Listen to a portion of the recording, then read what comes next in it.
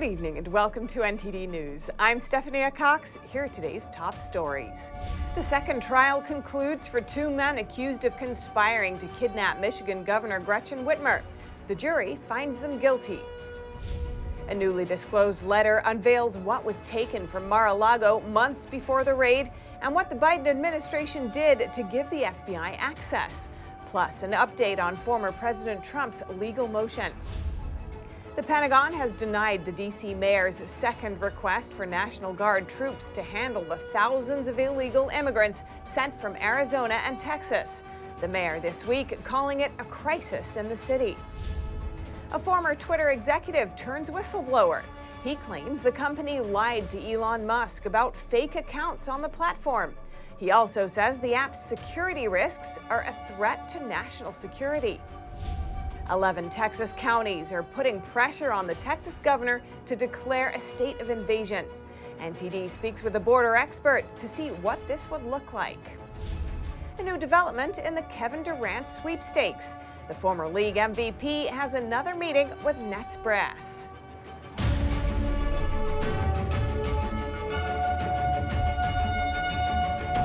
A federal jury today convicted two men in a conspiracy to kidnap Michigan Governor Gretchen Whitmer in 2020. The governor reacts. A jury on Tuesday found Adam Fox and Barry Croft Jr. guilty of conspiring to kidnap Michigan Governor Gretchen Whitmer from her vacation home in October 2020. They were also convicted of attempting to obtain a weapon of mass destruction. The verdict confirms that this plot was very serious, very dangerous, posed a threat not only to the governor personally and her family, but also to innocent bystanders and to basic social order. This concludes the second trial for the men because the jury couldn't make a decision in the first trial 4 months ago. Fox and Croft face sentences of up to life in prison. They were among 6 men arrested by the FBI and charged by the Justice Department in connection to the plot. 2 of the men pleaded guilty and the other 2 were acquitted. During the trial, prosecutors said that Fox and Croft planned to kidnap the governor because they were angry over her COVID-19 pandemic policies, and that they wanted to spark a civil war. Defense attorneys for Fox and Croft said the 2 men were just big talkers who exercised their right to say objectionable things about Whitmer and government. My client is disappointed in the verdict. It's been a good fight. We've made it twice in a row. We were hoping for a different outcome today. In separate but related cases, the Michigan Attorney General is prosecuting 8 other men linked to the plot. The Michigan governor reacted to the verdict on Twitter Tuesday, saying in part, "I want to thank the prosecutors and law enforcement officers for their hard work, and my family, friends, and staff for their support. Today's verdicts prove that violence and threats have no place in our politics, and those who seek to divide us will be held accountable. They will not succeed." Reporting by Allison Lee, NTD News. Arizona and Texas have bused more than 8,500 illegal immigrants to Washington, D.C. as of today. The mayor this week calling it a crisis. This as the Pentagon denies the mayor's second request for the National Guard's help. Here's NTD's Melina Weiskup with the story. More than 8,500 illegal immigrants from Texas and Arizona have arrived here in the nation's capital since Texas sent that first busload back in April. And Texas and Arizona's governors have not indicated that they plan to stop sending them anytime soon. When migrants first arrive here, they're sent to an organization called SAMU First Response, which is located less than a mile from the White House. Now, FEMA is helping these nonprofit organizations with housing, transporting, and caring for these migrants because it is costly. DC's Attorney General has provided $150,000 in grant money to these nonprofit organizations, and the cost is weighing on the city's resources. DC's mayor now calling it a policy emergency. And we think it can be a crisis in our city. That's why we've asked for federal support.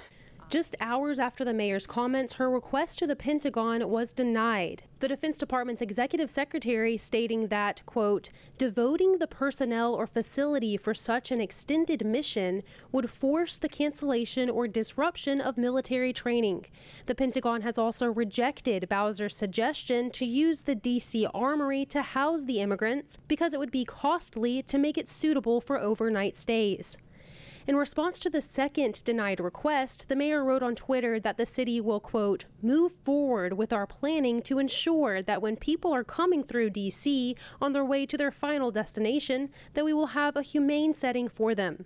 While Texas's Governor Greg Abbott and Mayor Bowser disagree about how the illegal immigration surge should be addressed, both parties are on the same page in calling for action at the federal level. That cities alone can't solve a broken immigration system. But this issue may not die down anytime soon, experts say, due to the so-called pull factors that drive illegal immigrants to the U.S. and oftentimes to sanctuary cities.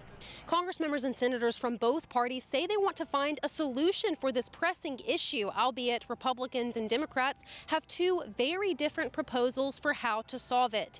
They've been at a stalemate for quite some time because they failed to hash out a solution that both parties can agree on. Reporting in Washington, D.C., Melina Weisskopf, NTD News. And in less than 2 months, 11 Texas counties have declared invasions at the southern border. It appears to be part of a movement to get the Texas governor to declare an invasion of the state, which would grant him special powers to defend the state. NTD's Jason Perry speaks with a border expert who explains how this could play out. Since President Biden took office, almost 5 million illegal immigrants have crossed the U.S. border. That's according to a report provided by the Federation for American Immigration Reform. Their figure includes about 900,000 gotaways. And in the last 7 weeks, 11 Texas counties have declared invasions at the southern border. There's a movement in Texas to have the governor declare a state of emergency by declaring an invasion.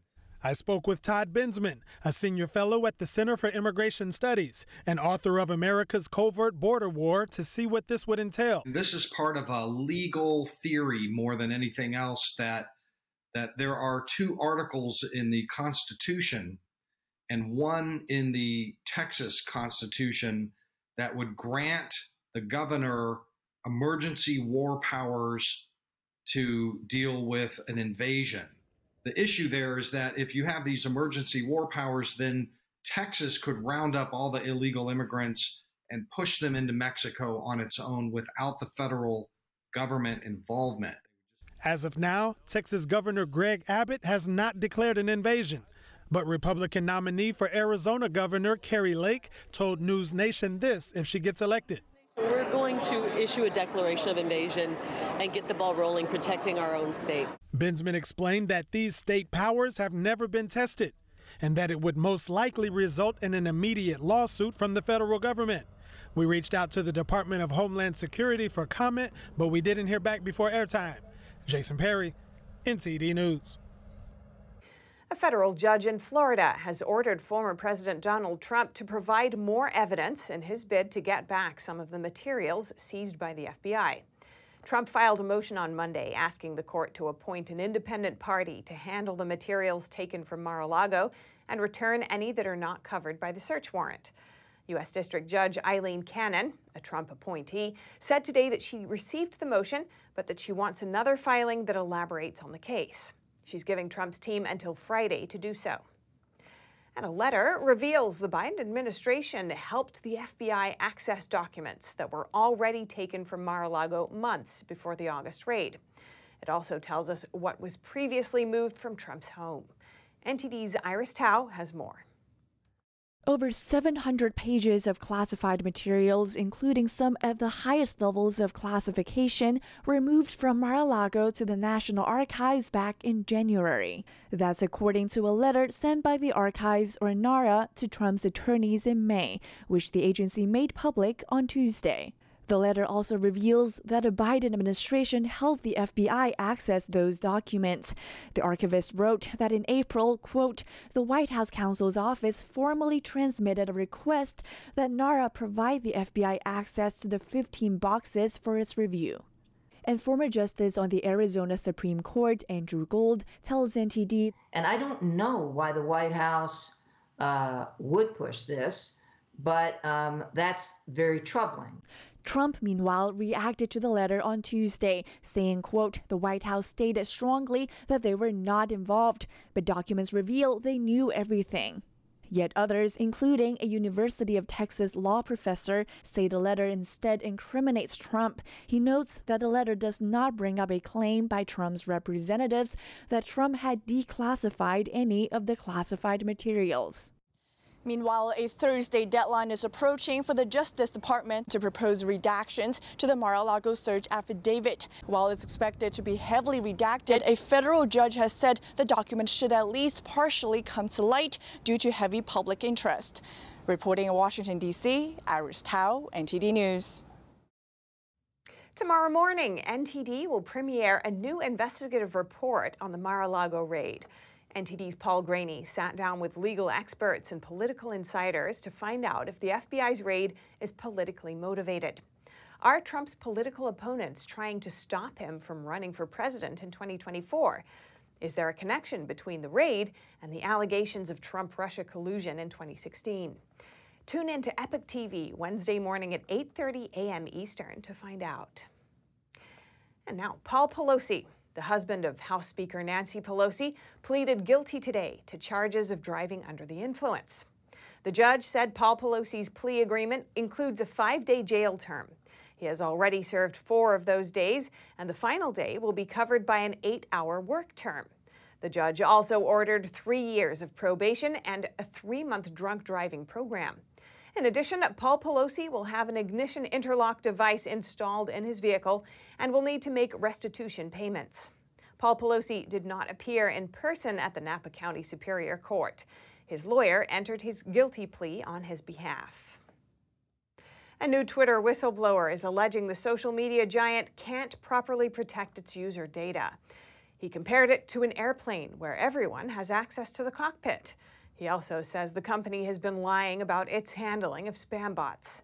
NTD's Faye Quarter has more. Peter Zatko is Twitter's former head of security and a hacker that goes by the name Mudge.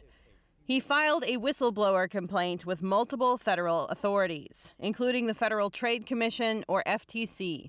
The complaint was obtained by the Washington Post and CNN this week.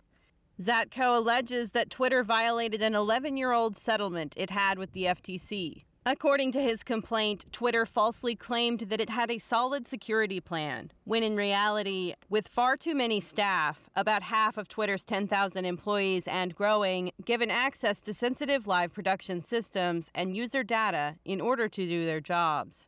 Zatko gave an analogy of an airplane where all passengers are in control. All have access to the cockpit, to the controls. That's entirely unnecessary. It might be easy, but it's too easy to accidentally or intentionally turn an engine off. His complaint also alleges that Twitter places much more importance in growing the number of users rather than getting rid of spam bots. The company allegedly gave out bonuses as high as $10 million for executives who increased the number of daily users. A spokeswoman for Twitter responded, saying the company removes 1 million spam bots every single day, and that growing daily users is the smallest of 3 factors for earning cash bonuses. But Zatko alleges that Twitter lied to Elon Musk about the tech company's handling and knowledge of spam bots when the billionaire wanted to buy Twitter. He alleges Twitter didn't even have the resources to find out how many spam bots the company really has. This argument supports what Musk said in the past, that Twitter is underreporting its number of bots. Zatko's lawyer says their intention with the complaint wasn't to help Musk. Absolutely not. We've been following the news just like everyone else, but that has nothing to do with his decisions or with the content of what was sent in to U.S. law enforcement agencies. Twitter spokeswoman told The Post that Zatko's allegations seem to be riddled with inaccuracies. She says Zatko was fired in January after 15 months with the company for poor performance and leadership. She added that Twitter improved security extensively since 2020, that its security practices are within industry standards, and that it has specific rules about who can access company systems. Faye Quarter, NTD News. A male teacher suggesting that a young girl sleep in a cabin filled with boys, and a therapist proactively using male pronouns for the girl. A mother from Washington State told our reporter that all happened to her daughter. The Independent Women's Forum first reported the story from Jennifer from Washington State. Her daughter attended an online drawing class where she learned about sexuality and identities. She then went through a period of going by a different name. Jennifer told NTD many of her daughter's friends in school already identified as gay or lesbian, and that they would compete over who had the edgiest identity. You know, they started with aromantic, at 10 years old, and went on to things like demisexual and non-binary, and gay. And eventually my daughter ended on transgender in 5th grade. Jennifer says her daughter told her teachers and classmates she identified as transgender. But Jennifer says no one told her. Later, the girl's teacher reported hearing her talk about self-harm and suicide. So a counselor recommended she see a therapist that was contracted with the school. Only much later, Jennifer found out that this therapist addressed her daughter with male pronouns from the first time they met. Jennifer often asked about their progress, but wasn't told about that. The therapist went directly against what I believed was happening with my child. She knew my child for a total of 5 hours, and she seemed to think she knew her better than me and her father. Later that year, the girl's male teacher suggested that she sleep in the boys' cabin in an upcoming school trip. We were never going to let her be in a boys' cabin with a male teacher and boys. There's many reasons not to allow that. Many safeguarding fails there. Jennifer's daughter asked not to go on the trip, and Jennifer then pulled her out of school. Now that 2 years have passed, she doesn't think she's transgender anymore. Jennifer says things would not have gone that far if her daughter was in a different environment. But she says kids are exposed to the same kinds of ideology everywhere they go, be it in cartoons, advertisements, or other things they see. NTD reached out to the school in question, but didn't hear back before broadcast. The Sheriff's Office in Placer County, California, confirms that the body pulled from a reservoir on Sunday belongs to the missing teen, 16-year-old Kylie Rodney. A private group called Adventures with Purpose discovered the car submerged 14 feet underwater in Prosser Lake. An autopsy today confirmed that the remains inside the car belong to Rodney. It could take over a month for toxicology results to come out. Rodney went missing on August 6th near a campground after a high school graduation send-off. And now to election news. In Florida, voters are casting ballots in the primaries. The winners will become the nominees for November's gubernatorial and congressional elections. NTD's Andrew Thomas reports. Brian Fonseca is a political science analyst and professor at Florida International University. He says the Democratic primary for governor is the race to pay attention to. Arguably, the most important primary race that's going to occur in Florida this week is certainly the Democratic gubernatorial race. This is essentially a primary race to determine who is going to take on current Governor Ron DeSantis come midterm elections later on this year. And essentially, there are two candidates sort of vying for that seat. It's Charlie Crist and Nikki Fried. Fonseca also says the poll numbers still don't give a clear indication of how the candidates are doing. Crist still has a slight advantage, but I do think that, again, anything is possible, and Nikki Fried could pull off an upset and win the Democratic primary. It's really going to come down to whether or not Democrats get out to back one of their respective candidates, whether it's Crist or Fried. That's why I think it tends to be, far closer than maybe the polls have suggested. Governor Ron DeSantis is unopposed as the Republican candidate. Fonseca says the battle between the Democratic and Republican parties is as intense as ever. So the country is deeply polarized. There's no doubt about that. And political scientists have argued for this idea of pernicious polarization. And that is that we're at a state of polarization where it's no longer just two parties that are entrenched in their own beliefs, but it's two parties that look at the other as the enemy. Fonseca also predicts Governor DeSantis may be preparing for a presidential run. I think he's definitely thinking about it. I think a lot of the things that you sort of see coming out of Tallahassee, out of DeSantis's administration, tend to lean towards a potential, presidential run. Floridians are also choosing their nominees for November's congressional elections. The midterm elections will determine which party controls the House of Representatives and the Senate for the next 2 years. Early voting for the Florida primaries ended on Sunday. Andrew Thomas, NTD News. And today, New Yorkers are heading to the polls for the primaries. Redistricting has jumbled the state's election map, and there are important races to watch within the Democratic Party. New York is staging primaries after a court-appointed special master released a draft congressional map. Two Democratic Congress members, Caroline Maloney and Gerald Nadler, who have both served more than 3 decades in the House, are pitted against each other. They will be facing off against attorney Suraj Patel in New York's 12th District. Political analyst Hank Shankoff offers his thoughts. Caroline Maloney's great strength is probably she's the architect and the builder, as she promised, of the Second Avenue subway. Gerald Nadler, on the other hand, his great claim to fame would be the impeachment hearings of late. But he has, with respect to record accomplishment on a constant basis, his major theme throughout his career has been the construction of the Cross Hudson Harbor Tunnel, which has never been built. Shankoff says even in this non-presidential year, a familiar figure is looming large in those elections. The reality is in both these campaigns and campaigns throughout the country on both sides of the aisle, Donald Trump is the social moment. He is the political moment. He is the dominating presence. In both cases, in the Nadler case and in the Goldman case in the Brooklyn Queens District, where Dan Goldman, counsel to the impeachment committee, is also on the ballot as a running for Congress with no history of local involvement whatsoever.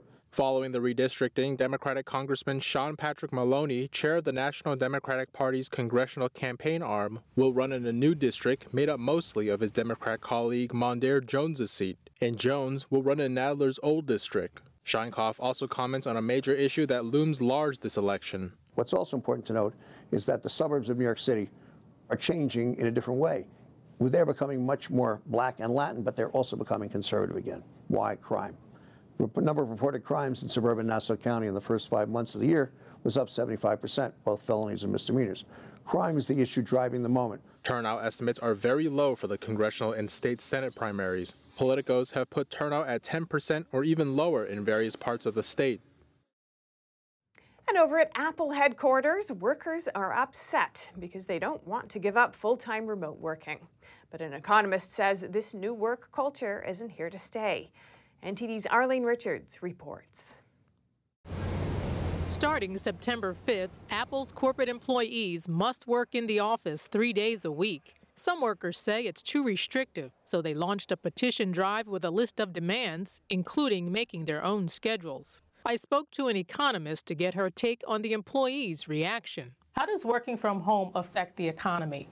Well, there can be both some positive and some negative things. People who are able to do their jobs remotely, that can be a great thing. They can save on things like the commute time and the cost of gasoline. And it can have a benefit for companies too. They can save on the cost of the office space and also some of the travel expenses. So when we think about the collaboration, the encouragement of our fellow workers, or the mentoring that might take place at the workplace, those things can be lost or they can become less valuable without those in-person interactions. She said it's difficult to find a happy medium, but it's not because companies haven't been trying. So companies are raising wages, they're adding new and expanded paid family leave packages, they're paying for college tuition, there's more flexible and family-friendly policies. So what's the problem? I think that part of the problem here is that the culture of work has shifted somewhat.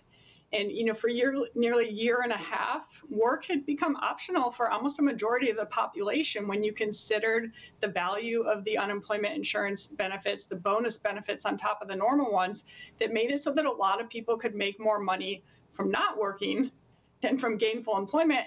She said this culture can't stay forever. There's nearly 2 job openings available for every unemployed worker, but we don't know how long that will stick around. And so I think that eventually we will get back to what we might say is more of the normal. NTD reached out to Apple for comment, but we didn't hear back before airtime. Arlene Richards, NTD News, New York. Olympian Anthony Watson was canceled by mainstream America after expressing his conservative values. His sponsorships were revoked and main source of income gone. Despite the hardship, he's calling on other young adults to overcome the intimidation of cancel culture. Here's what he had to say in an interview with NTD's Melina Weisskopf. So I wanted to ask you about your story. So I heard that you were canceled, your sponsorship from media corporations, big corporations canceled you because you came out in support for conservative values, because you were contributor to Turning Point USA. Can you tell us about your story? So in a brief summary, what happened was 2 years ago, December 2020, I was here 2 years after the 2018 Winter Games in the height of COVID. And I was literally just posting photos and videos of being at the Turning Point event, and I was sponsored by Reign Total Body Fuel, which is an offset of Monster energy drinks. I was sponsored by a clothing company that was giving me a hefty paycheck to make sure that I had enough training. And then when they found out that I was there, they started questioning why I was there. They didn't really appreciate me being there. And then when my contracts ended, I never heard from them again. And then when I tried reaching out to them, they weren't interested in working with me again. That just sheds light on how much our large corporations have been infiltrated by this socialism, communist ideology. And if you don't subscribe to their beliefs, they will take action against you. And I heard one other interview you did, you said you actually went through an experience where you were homeless after that period of time because they took your funding away simply for being a young conservative. So I wanted you to take us, if you can go back in that headspace and take us back to that moment. What was going through your mind at that time when you got the news? Oh, I was afraid because I was, that was paying for my housing, that was paying for my coaching. And when all that got taken away, you slowly started seeing everything that you were training and working with disappear. And so I was living in my car for, 2 weeks to a month before I decided to, swallow my pride and come back home to live with my parents before trying to figure out what I was going to do with the rest of my life, And at the age of 30 at the time, no one really wants to admit that kind of stuff. Nobody really likes going through that kind of stuff. But, that was my experience for simply being here, not even speaking. Now that I've spoken, I've gotten a lot of heat and a lot of flack from a lot of other big corporations and a lot of other people that, have deemed me dangerous or have said not to work with me in the future. And so I want to ask your perception on something that's been on my mind lately. Nowadays it seems as if even if you do have the right values, it's almost like you're looking towards people who are in power to take action for you. And it seems like individual action is something that's very difficult to do. And like you said, you're almost intimidated by big tech and other things to not do that. So I wanted to ask you, what is the answer? What is your suggestion for young Americans who maybe they don't really know where to start or what to do? Well, taking individual action isn't always like leading the charge in a fight. Taking individual action is taking accountability for your actions. And that's something that isn't being preached or isn't being promoted anywhere. It's whenever you do something, it's because of so-and-so, this person forced you to do it, or you're in this position because of eco, or, the government, or your race, or all these other things. But right is right and wrong is wrong. And you have a lot of people that have now switched the paradigm where wrong is right and right is wrong, where now they're trying to confuse everybody. So I tell everyone, I'm just like, individuality means that when you make a mistake, you've got to own up to it, because the mistake goes away faster when you're willing to take responsibility for it. When you try to push it and do everything else, it prolongs, it builds, and then it becomes more destructive than it is. So when individuals can realize, hey, we made a mistake, we've got to fix myself, then when you fix yourself and you start living out your conviction, that's when it starts to change for everybody else, and that's when you create a real impact. I really like that point of having self-reflection and self-improvement. I think that's very crucial for everybody to learn from. So thank you for your words of wisdom, and we really appreciate your time. Thank you. Coming up, research is now out about how effective a $0 bail program in California is. Results show the pandemic lockdown era program resulted in a very high rate of repeat offenders. And new details in the Kevin Durant sweepstakes. NTD's Dave Martin breaks down the latest developments.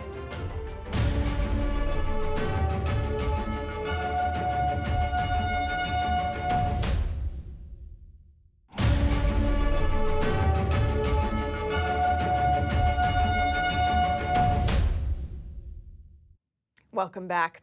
Texas Governor Greg Abbott declared a disaster for 23 Texas counties today after storms and rainfall triggered flash flooding. Officials warned drivers to stay off the roads. NTD's Jeremy Sandberg has more on the record rainfall. Rescue workers struggled to respond to hundreds of calls from residents taken off guard by the sudden downpour. Water seeped into some businesses and homes. My apartment is literally flooding. I just woke up and should I call 911? What do I do? At least one death has been attributed to the deluge. A 60-year-old woman from a Dallas suburb was killed when waters swept her vehicle off the interstate. She was found when waters receded.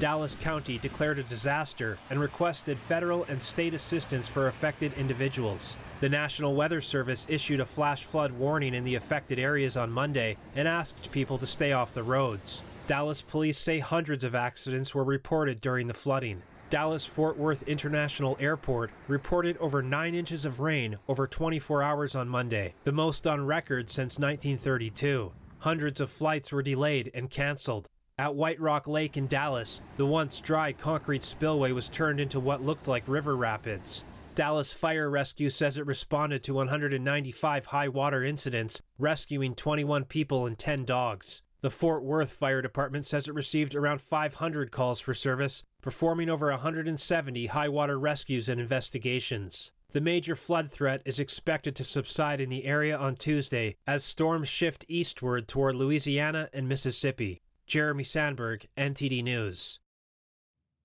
And a district attorney in one Northern California county released an analysis on its emergency bail program, which set $0 bails during pandemic restrictions.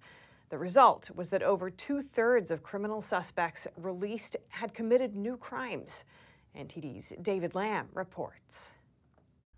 The Yolo County District Attorney in Northern California announced on Monday that 70.6% of its suspects released on zero bail have committed new crimes. In June this year, the DA's office conducted an analysis to examine inmates released on zero bail and recidivism. Jeff Reisig, District Attorney of Yolo County, said when over 70% of the people released under mandated zero bail policies go on to commit additional crimes, including violent offenses such as robbery and murder, there's simply no rational public safety related basis to continue such a practice post-pandemic, especially in light of the increasing violent crime rates across California. In April 2020, the Judicial Council of California imposed statewide emergency bail, which set zero bail for misdemeanors and non-violent felonies. It was designed to reduce crowding in jails during COVID-19 pandemic restrictions. The mandate ended in June 2020, but individual counties were allowed to keep it in place. Yolo County kept it in place until May 2021. During this time, the DA's office found that 595 individuals were released under emergency bail. Of the individuals released, 420 were rearrested, or 70.6%, and 123, 20%, were arrested for a violent crime. One individual was charged with murder in Sacramento County for a shooting that occurred in July 2021. The average number of days a suspect was rearrested on new charges was 149 days, and 5 individuals were arrested on the same day as they were released. David Lamb, NTD News, California. And a controversial bill that would have allowed drug injection sites in California has been rejected. The governor says the planning was not done well and could do more harm than good. NTD's Eileen Eng hears more from one of the bill's strongest opponents. Governor Gavin Newsom vetoed Senator Scott Wiener's Senate Bill 57, also known as the Controlled Substances Overdose Prevention Program, on Monday. It would have allowed cities like Los Angeles, Oakland, and San Francisco to launch, quote, safe consumption sites. In a statement, Newsom wrote, "The unlimited number of safe injection sites that this bill would authorize, facilities which could exist well into the later part of this decade, could induce a world of unintended consequences." He added that if the sites are not planned properly, quote, they could work against this purpose. Opponents of the bill praised Newsom's veto. Our coalition applauds the governor's sagacious decision. This is really a happy day for Californians. It is a great victory in the fight against drugs. Despite Newsom rejecting the bill, San Francisco declared it will be opening up the injection sites anyway. Supporters, including Mayor London Breed, say they will help prevent drug overdose. But some groups, like Mothers Against Drug Deaths, are against the decision. The group held the first Fentanyl Awareness Day over the weekend, opposing San Francisco's stance on illicit drugs. We condemn the city of San Francisco for taking such actions. If they continue to do that, actually is a violation both of the federal law and the state law. We believe that anybody filing a lawsuit in court would take those sites down. Lee says he and his organization hope to provide accountability to San Francisco's drug consumption program, gathering concrete evidence and data on the program's effectiveness. Eileen Ang, NTD News, California. A California school principal called the police on a 4-year-old because he refused to wear a mask. His father, a medical professional, recorded the incident and spoke out against the school's actions. NTD's Daniel Hall has the story. A father in Mountain View, California recorded footage as school staff refused his 4-year-old son from attending school on Thursday. The father, who went only by his first name, Sean, told Fox and Friends that the principal later called the police on him and his son. He said he was, quote, livid. They're acting as medical enforcement without medical licensure. I'm completely outraged because I'm a paramedic by trade. They're not giving informed consent. They're not giving right of refusal, and they're weaponizing coercion by denying access to public services. The incident, which happened at Thierkauf Elementary School, caused a stir on social media. The following day, the school removed its masking policy.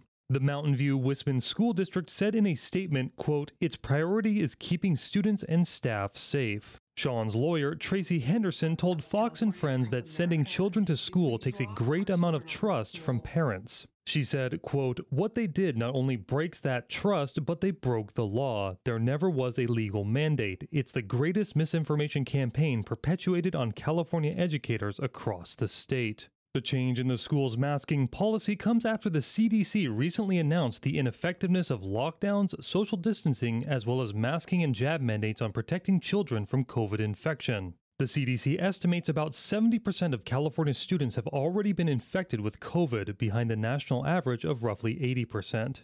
Daniel Hall, NTD News, California. And now over to sports news. Here's NTD's Dave Martin with today's top stories. Kevin Durant may be staying in Brooklyn after all. The former league MVP created a stir back on June 30th when he reportedly wanted to be traded from the Nets. But nearly 2 months later, Brooklyn has yet to find a trading partner that will satisfy their complicated requirements. The Nets would most likely want a star of Durant's caliber in return, while the 33-year-old, who's won 4 scoring titles, would presumably want to play on the same team as one instead. Meanwhile, Brooklyn would be less inclined to trade him for draft picks and essentially start over, as the Nets' future first-round picks are the property of the Houston Rockets through 2027 as a result of the James Harden blockbuster trade. Durant came to Brooklyn along with Kyrie Irving in 2019. He missed his first season there with an Achilles injury, but the next season, Brooklyn went all in to acquire Harden from Houston, giving them a powerful trio of stars. Unfortunately, between injuries to all 3 players, as well as a vaccination ban on Irving, the team never quite fulfilled their immense expectations. Harden was dealt to the Sixers this past February in a trade for Ben Simmons, but Simmons never suited up and Brooklyn was swept by the Celtics in the first round. The 12-time All-Star Durant has 4 years and nearly $200 million left on his contract. Brooklyn's season starts on October 19th against New Orleans. In NFL news, Tampa Bay quarterback Tom Brady was back at practice yesterday after taking an 11-day absence for what head coach Todd Bowles said were personal reasons. Brady, though, did not meet with reporters after practice. Speculation has run rampant that the 7-time Super Bowl winner was doing a taping of Fox's show, The Masked Singer. The rumor's plausibility is wrapped up in the facts that filming was finished on August 20th. 2 of Brady's former teammates, Rob Gronkowski and Antonio Brown, have previously appeared on the show, and Brady himself already has a relationship with Fox after signing a 10-year, $375 million deal to work as a color commentator when he retires. Brady finally put a rest to the rumors Monday night, tweeting that he wasn't on The Masked Singer last week, but added that he was wearing a mask without offering an explanation. Tampa Bay's season starts in Dallas against the Cowboys on September 11th. Finally, in baseball, Cardinals 42-year-old slugger Albert Pujols hit a solo home run last night for St. Louis, which turned out to be the difference in their 1-0 win over Chicago. The home run was the 693rd of his illustrious career, good for 5th all-time, while tying him with Barry Bonds for first place by going yard on his 449th different pitcher. Meanwhile, the Blast was the 7th in the last 10 games for the 3-time MVP who's playing in his final season.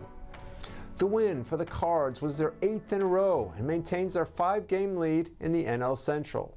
That's all for your sports news today. Back to you, Steph. Thanks, Dave. And coming up, Ukraine is on high alert as the country's Independence Day draws near. It's also the 6-month mark of Russia's invasion.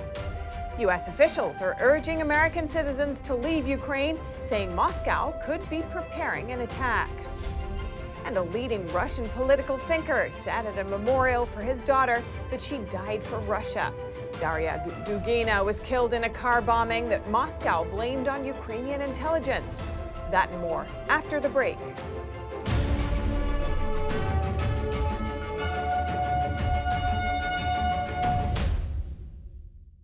I can't imagine what the affidavit would say to justify a seizure that broad.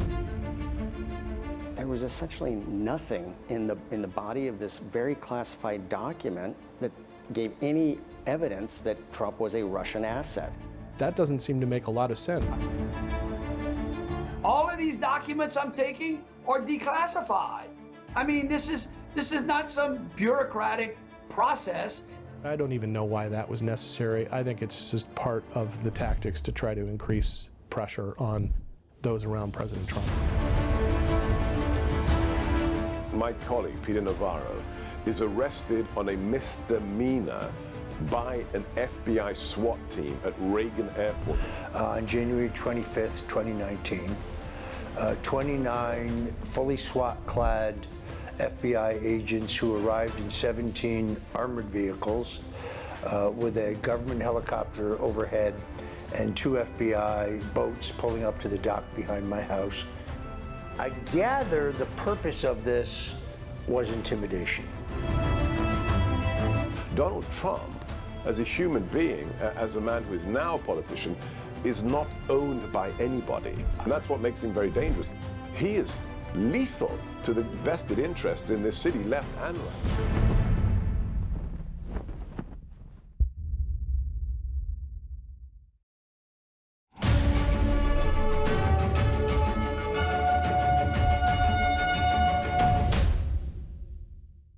It's the eve of Ukraine's Independence Day and the 6-month mark of Russia's invasion. Kyiv is concerned that Moscow might plan to commemorate the events by attacking significant government and civilian targets. The Ukrainian government has banned celebrations in the capital, and the United States is urging its citizens to leave the country. Here's a report from NTD's John D. Ukrainian President Volodymyr Zelensky warned Moscow on Tuesday of retribution if Russian forces carry out attacks on or around Ukraine's Independence Day on Wednesday. If they hit us, they will receive a response, a powerful response.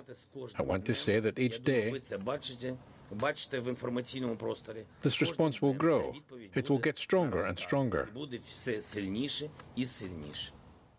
Asked at a news conference with visiting Polish President Andrzej Duda about the possibility of a Russian missile strike on Kiev, he said there was a daily threat of attacks. Zelensky has warned that Russia could try what he called something particularly ugly in the run-up to the national holiday, which marks Ukraine's break from Soviet rule 31 years ago. The United States reinforced the worry when its embassy in Kiev urged US citizens still in Ukraine to depart the country immediately. In a statement, it said it has information that Russia was preparing to target civilian and government infrastructure in the next few days as the war reaches the 6-month mark.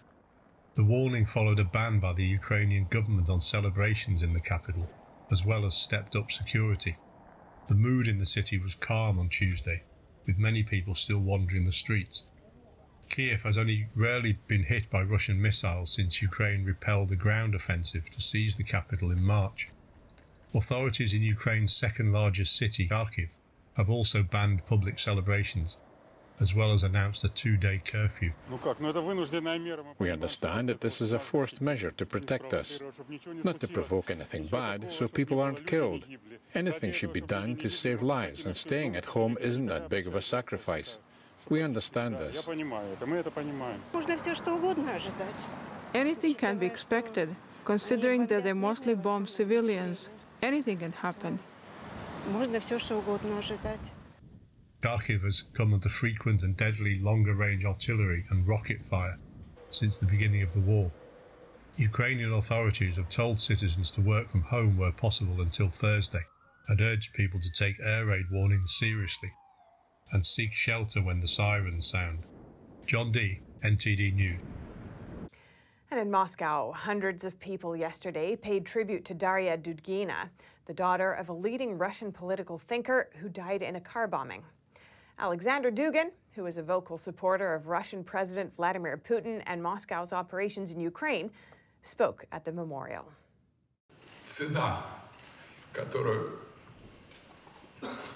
The price that we have to pay can be justified by only one thing, the highest achievement, victory. She lived in the name of victory, and she died in the name of victory. Our Russian victory, our truth, our orthodoxy, our country and our empire.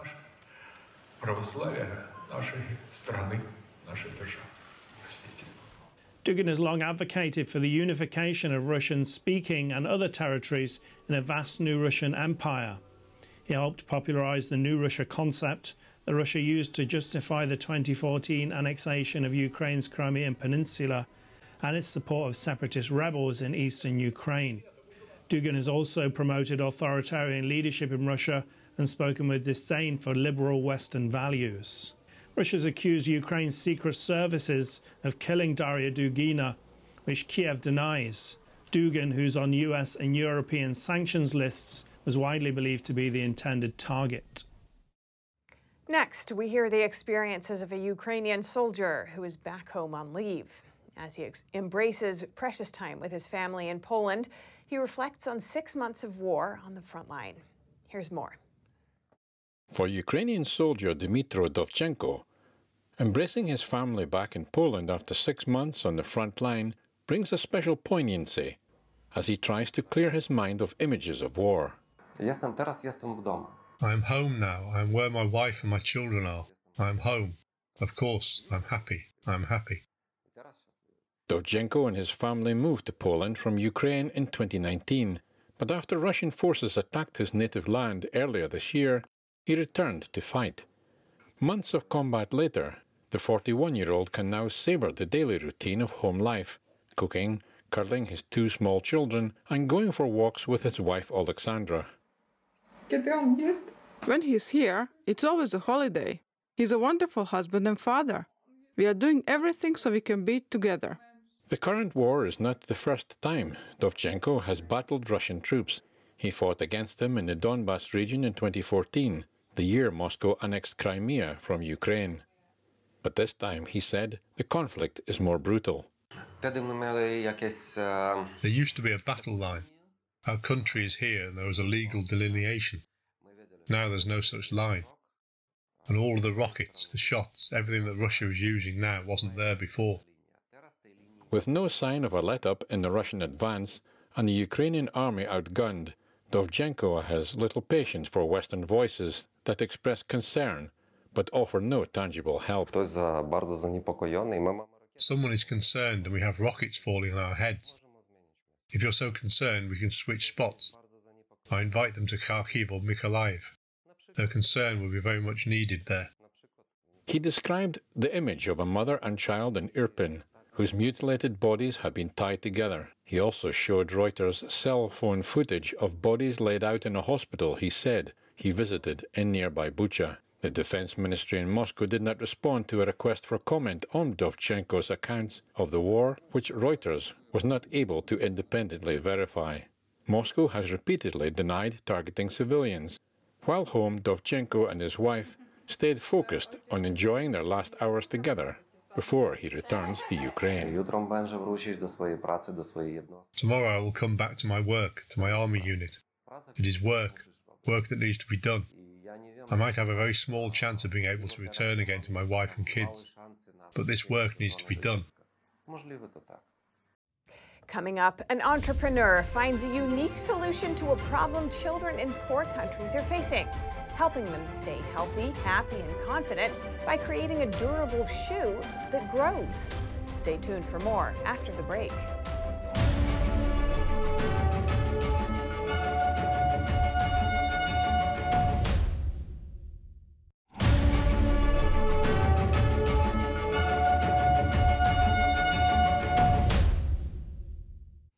Small things that make a big difference.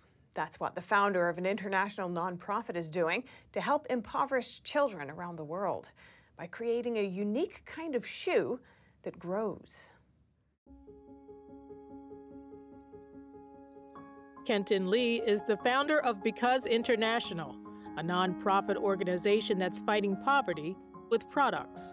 We just want to do our small thing that we think makes a big difference. And I think if we all can do some small things that make a big difference, I really think those all add up. Lee created a durable brand of shoe that can adjust and expand in size.